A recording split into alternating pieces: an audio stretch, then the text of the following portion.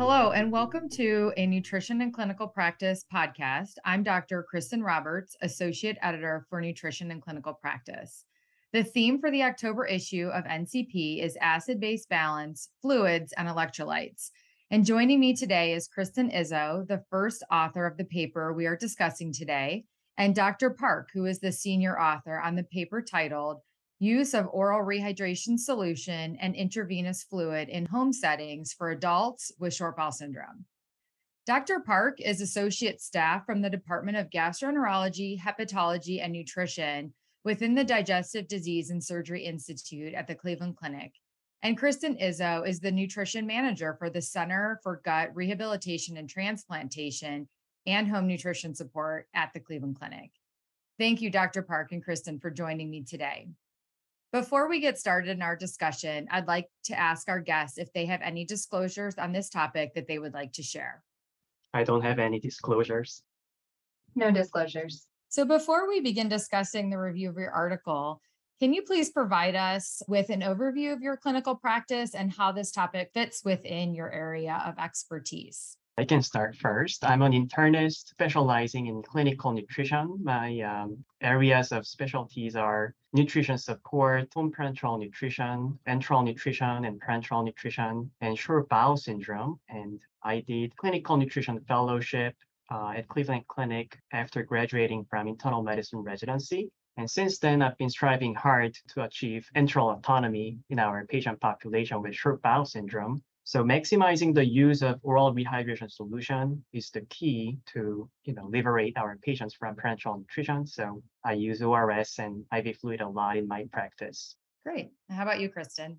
Clinically, I'm a registered dietitian. I started my career clinically in the Cleveland Clinic home TPN team. So that's where I started. And really, that's where my background started with IV fluids, TPN, and primarily the use of oral rehydration solutions in that patient population. And then I transitioned my care over to the Center for Gut Rehab and Transplant, where I worked with patients in an inpatient and outpatient setting to work with them from an oral, enteral, parenteral, beginning to end, they will say transition to take care of them in that way. And now in my current role as the clinical nutrition manager, I support both of those teams and subsequently that population of patients.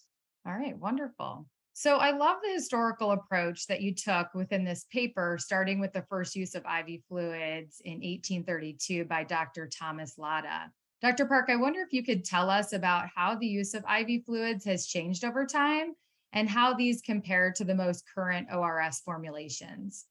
Thanks for the interesting question. So when cholera hit England in 1831, Dr. Latta was the one who first developed this intravenous fluid that can be used for patients with dehydration from cholera. And it was actually him who modified his own first formula, resembling electrolytes of human serum. And 50 years after that, Sidney Ringer developed his Ringer's solution with sodium and chloride and also potassium and lactate, which resembles human serum. And around the same time, there was a IV fluid called normal saline found by Hamburger. And then he found that normal saline, our mammalian's red blood cell doesn't lyse in the in vitro setting. So normal saline has been widely used since then. Recently, Medical Society has found out that balanced crystalloid solutions with lactate ringer and plasma-like are probably better than using normal saline because normal saline is not really normal and it can cause hyperchloremic metabolic acidosis. History of IV fluid has changed since then. And ORS, it also was developed to treat patients with cholera. And then the contents of ORS is to really maximize the absorption of water in the small intestine by giving the correct ratio of sodium and glucose so that it can activate the sodium glucose co-transporter in the small intestine. Great. Thank you very much for that overview. I'll pose this question to Kristen. So your paper has a focus on the use of ORS and IV fluids in patients with short bowel syndrome. And I feel like this information is so valuable and can be used by many other clinicians. So I'm wondering if you can discuss how this information can be useful for those that are practicing in a non-short bowel syndrome population.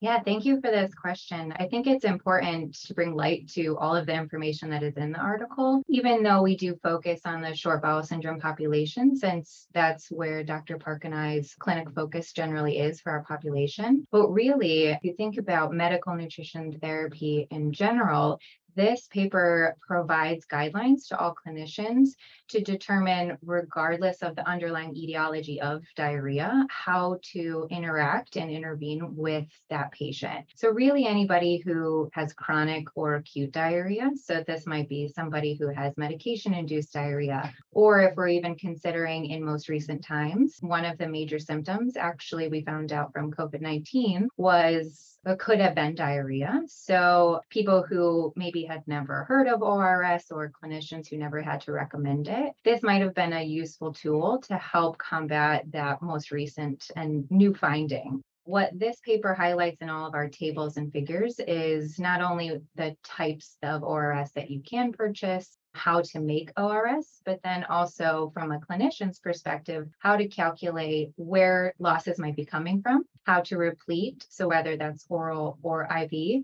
and then also be able to identify what fluid needs are. So regardless of the etiology, a clinician should be able to utilize this paper to come up with some intervention. And furthermore, when we look at disease states in general, this can be used across probably, I would say, most underlying etiologies or chronic disease states that might have some medication-induced diarrhea. So we know for the most part what side effects can be caused from medications, but each patient really does respond to oral or IV medications differently. So specifically, if you look at the oncology patient population, they might have oral or chemotherapeutic agents that are causing diarrhea and then also have poor intake. So in order to keep them hydrated, this might be a good, useful tool for clinicians to provide that recommendation for them. That's great. That's a really good connection to current clinical practice. So, Dr. Park, you talked about the physiological rationale for the use of ORS with the sodium glucose co-transporters that really should help promote intestinal absorption. However, in your paper, you mentioned that this doesn't always work as a great hydration source for all patients. So, I'm wondering if you can discuss some of the key clinical features that clinicians should look for when ORS is insufficient for maintaining adequate hydration. Sure. For some patients with short bowel syndrome, ORS is often not sufficient to maintain their hydration level. So there are some objective findings and subjective symptoms that we can watch for. The most useful physical exam finding for patients with dehydration would be measuring orthostatic blood pressure. So when patients stand up from chair and if their systolic blood pressure drops more than 20 millimeters mercury within 3 to 5 minutes, or if their diastolic blood pressure drops more than 10 millimeter mercury after 3 to 5 minutes, then we know that patient's intravascular volume is depleted, and we know that patient is dehydrated just by using ORS. So we may have to consider parenteral support with IV fluid or parenteral nutrition. And patient symptoms, including feeling thirsty and seeing darker urine color. Also, when they stood up from chair, if they experience some lightheadedness, we know that they are dehydrated. So as a clinician, I always ask these symptoms carefully to patient, and that's what our team do too. Great. So I appreciate the patient perspective being included in your review. This is such a critical part to actually getting our patients to use ORS, and I think understanding some of the barriers to compliance. Kristen, do you mind sharing with us some of the key aspects you identified to enhance adherence to ORS in hopes for preventing the need for home IV fluids? Yeah, so I could not agree more with your statement about the patient perspective. And I'll say invariably, this is the number one question that my team and myself are asked from other healthcare providers when it comes to adherence to oral rehydration solution. And I think there's a couple of main points. First, from a clinician or a dietitian's perspective, finding the motivation for change with a patient for any diet modification is really the first step to understanding how to break down barriers for that patient. In This patient population with short bowel syndrome, the motivation is generally higher or very evident because can have decreased quality of life based on their bowel habits. They're at really high risk for needing central line access, which can be very frightening. And then also long-term effects regarding their renal function. So their motivation is generally high, but there are a lot of other barriers that might impact their ability to adhere to the oral rehydration solution. And that can be taste, it can be product availability, it can be cost, and it can be their lack of understanding of what the goal and the reasons for it are. So really it's the teams and the dietitian's first job to figure out what that motivation is and make sure that they are identifying what those barriers are to break those down to help the patient in the best way they can. From there, I think the next most important piece is the clinician's ability to be able to react to what those barriers are. So if a patient can't afford one of the commercially available products that's available, then we need to be able to help them understand how easy it is to make the recipe at home and different ways that they can accept the taste based on different recipes that we can offer them. So really looking at what our recommendations are and changing them. So we're going to have changes in commercial products, where they're available, what new things are other patients bringing to us that they're accepting. So changing our practice as much as the rest of the world is changing to meet our patients on that level. And then in addition to that, I do think it's very important when these recommendations are being made that the clinicians have an understanding of what the products taste like. And I will say from our institution's perspective, all of our clinicians routinely taste and drink oral rehydration solutions. So we're able to have those conversations with the patient. So from a start, I think that's where the adherence begins. But then I think really close follow-up and making sure patients understand moving forward. They get a lot of information. And so having a very expert team of, I'll say, dietitians or certified nutrition support clinicians to be able to follow up with the patient long-term is really what promotes that adherence in the long run. That's great. I like the inclusion there of some of the comparisons of the financial responsibilities associated with purchasing commercial versus the homemade solutions. That's really helpful. All right. So I think we have time for one more question, and I'll ask this to both of you.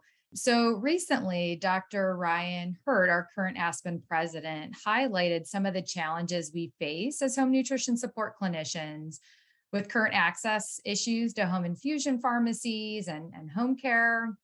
I'm wondering if you can share from your own experiences with these challenges, any words of wisdom for those of us in smaller centers that are struggling to discharge our patients home with home IV fluids when it's clearly indicated. Yeah, so we're certainly not without effect from all of these challenges we've seen more recently too. I think words of wisdom that we maybe can offer is that we've really reached out to our interdisciplinary team members, each other, our national societies like Aspen, to see what other centers are doing, figuring out new strategies that we can maybe implement from our level based on what our resources are. And I think the mentality that we've approached this with is that we know what's ideal and that doesn't exist now. So what new things can we implement? And really, it's been an ever-changing year, I'll say, based on shortages and difficulties with discharge. So really relying on all of our resources and other interdisciplinary team members to help us come up with new strategies.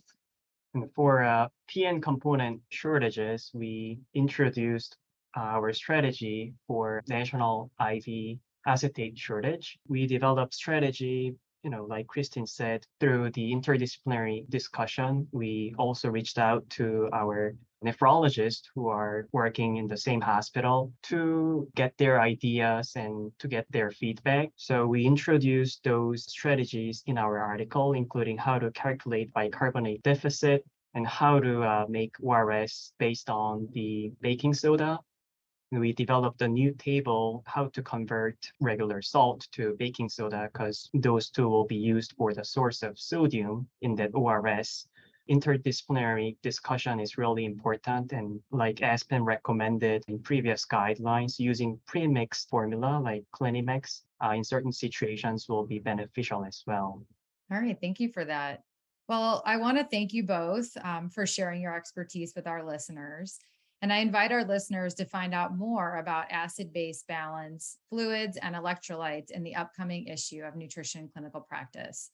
Thank you again, Dr. Park and Kristen Izzo, for being with us today. Thank you for having us. Thank you.